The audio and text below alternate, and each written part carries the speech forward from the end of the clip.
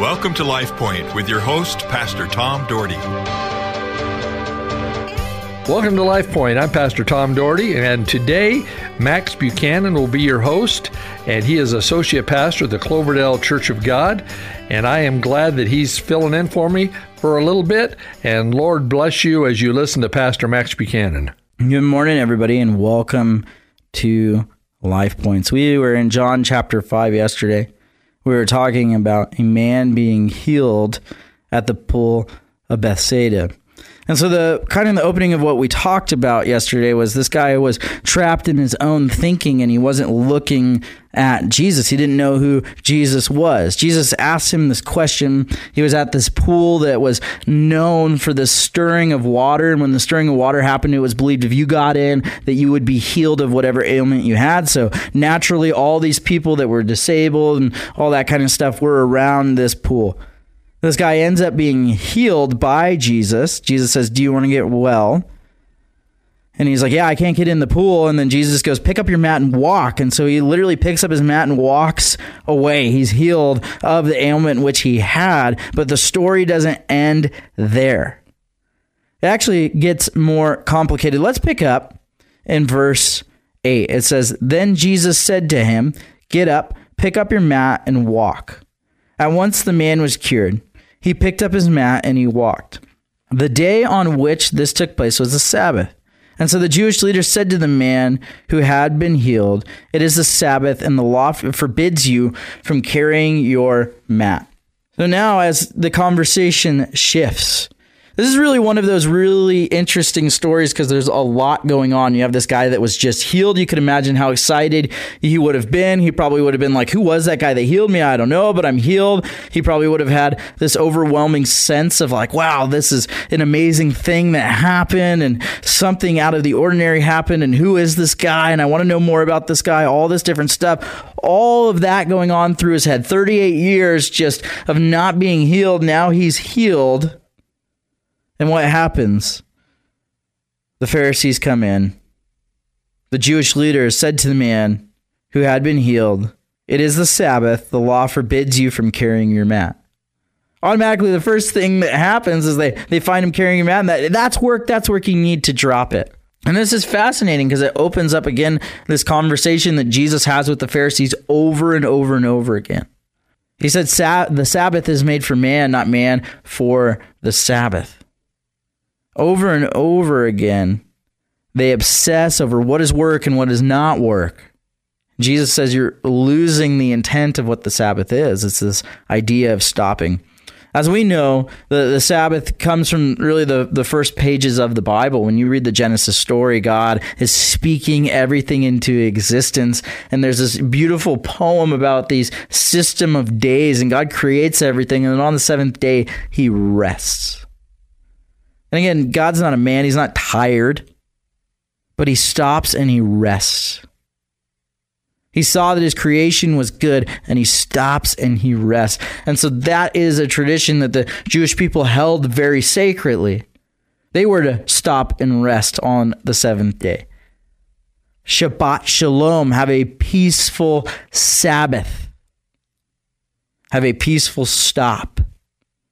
Look at God, look at what he's made, see that it is good. Rest in the presence of God. But what they made it into was more of a competition. See, a Sabbath in and of itself is a great thing. A Sabbath is still something that I believe we need to take part in, even as New Testament believers. Are we stopping and looking to Christ? Are we finding rest? Every day we should have a Sabbath. A stopping and resting. See, since it was this Jewish tradition that was, mandated in the time of Israel, they started making all different kinds of rules, and they got lost in the system rather than looking at its purpose. So like this, a man gets healed.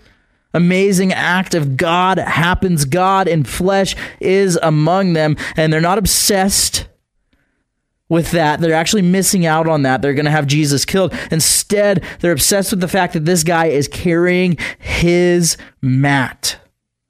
They're lost in the rules.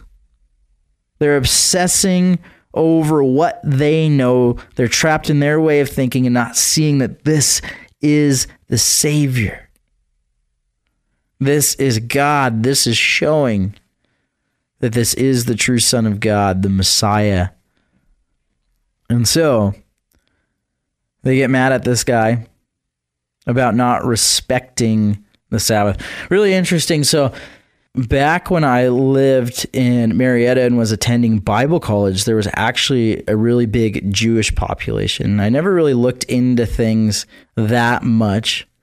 But through, some conversations and even remembering back to, I had a youth pastor that was very, very into Jewish studies as well. And so he knew a lot about it and stuff. And so through these conversations and all this stuff, you realize like it's really interesting the lengths that they will go to preserve the Sabbath.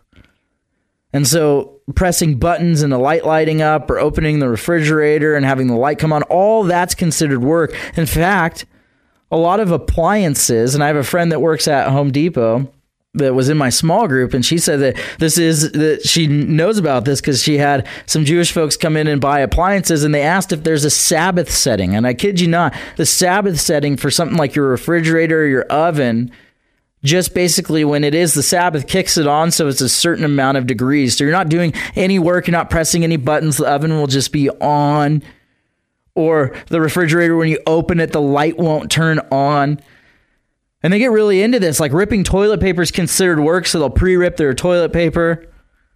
If they live in kind of a modern area and they have a garage door, they'll leave it cracked. So if they need to get out of the house, they can, but they're, not opening the garage door because if there's a cause and effect, then it becomes work. And so they make all these rules about what is work and not, and what's not work, and it actually probably becomes more work because you got to worry about opening the refrigerator. If you open it, a light comes on, you're sinning against God because you're not stopping. Like, they get so legalistic about this stuff and they miss out on the meaning. That's exactly what's happening here. It's no different. They missed out on this healing that God did because they were saying, okay, this tradition is just so important to us. They didn't realize what the tradition was for.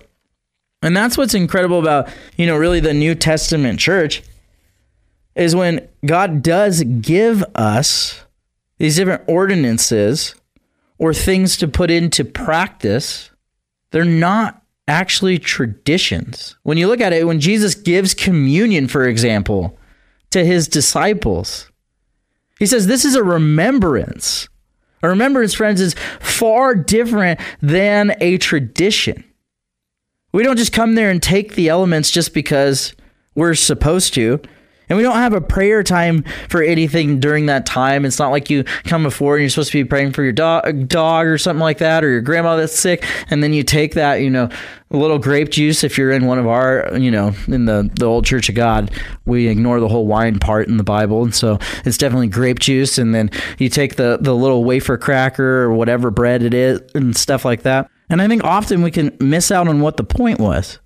A remembrance, again, not a tradition. There's something that's supposed to happen when you do this. And that is that you're looking to the fact that Jesus died for your sins. Are you pausing and looking at it? Because that's what's happening. It's for fellowship with God. That's amazing. Baptism, another one. It's not that we just really like baths and we want everybody to get dunked every Sunday. Like that's not the case at all. There's something specific for it. It's a proclamation that you are a believer. You are witnessing that you believe that your sins are washed away by the one true God, by the blood of Jesus Christ. That is what makes you clean. But I think often we can get like the Pharisees and we miss out on what truly these events are for, and we just make them these pointless traditions that we go through. The New Testament doesn't have pointless traditions. It has these proclamations, it has these things that are meaningful to our faith. So whenever I teach a baptism class, or whenever we're giving communion, and I really feel this pressure to communicate that we don't want to be like the Pharisees saying, hey, this is the Sabbath, slow down, drop your mat. No, that we would look at what the event was. This guy was healed. God did something in his life that we wouldn't be trapped in our own thinking when we come before communion, that we would see it as the blood and body of Christ, not just a free cracker and some, grape juice. When us or somebody else in our congregation gets baptized, that we would be cheering on that proclamation of faith. That they're realizing they were dead in their sin, now alive in Christ, and that's what it's for. Not just something you do because you believe it's just going to magically save you from the sins because this water's blessed or something like that. No, it is a proclamation that you know the Lord. Like, these are things that we should step back and think about and make sure that we're not just doing them as traditions, like how these people held the Sabbath, but that we do them in the right context, and that we realize why Jesus commanded us to do them. Let's go ahead and pray, and then we will continue on tomorrow. Lord, we are grateful for this chapter in John. Lord, we love you. We're grateful that you are our God. We're grateful that you don't call us to anything pointless, Lord. That in your scripture you revealed to us these steps of obedience. Lord, let us take that to heart, look to you, and to love you more, Lord. We praise your precious name, Jesus. Amen. LifePoint is a ministry of the Cloverdale Church of God. If you would like a copy of today's broadcast or would like more information about the church, please call us at 208-362-1700 or write to Cloverdale Church of God, 3755 South Cloverdale Road, Boise, Idaho, 83709. You may also visit us at our website, www.cloverdalechurch.org. Thank you for listening and have a blessed day.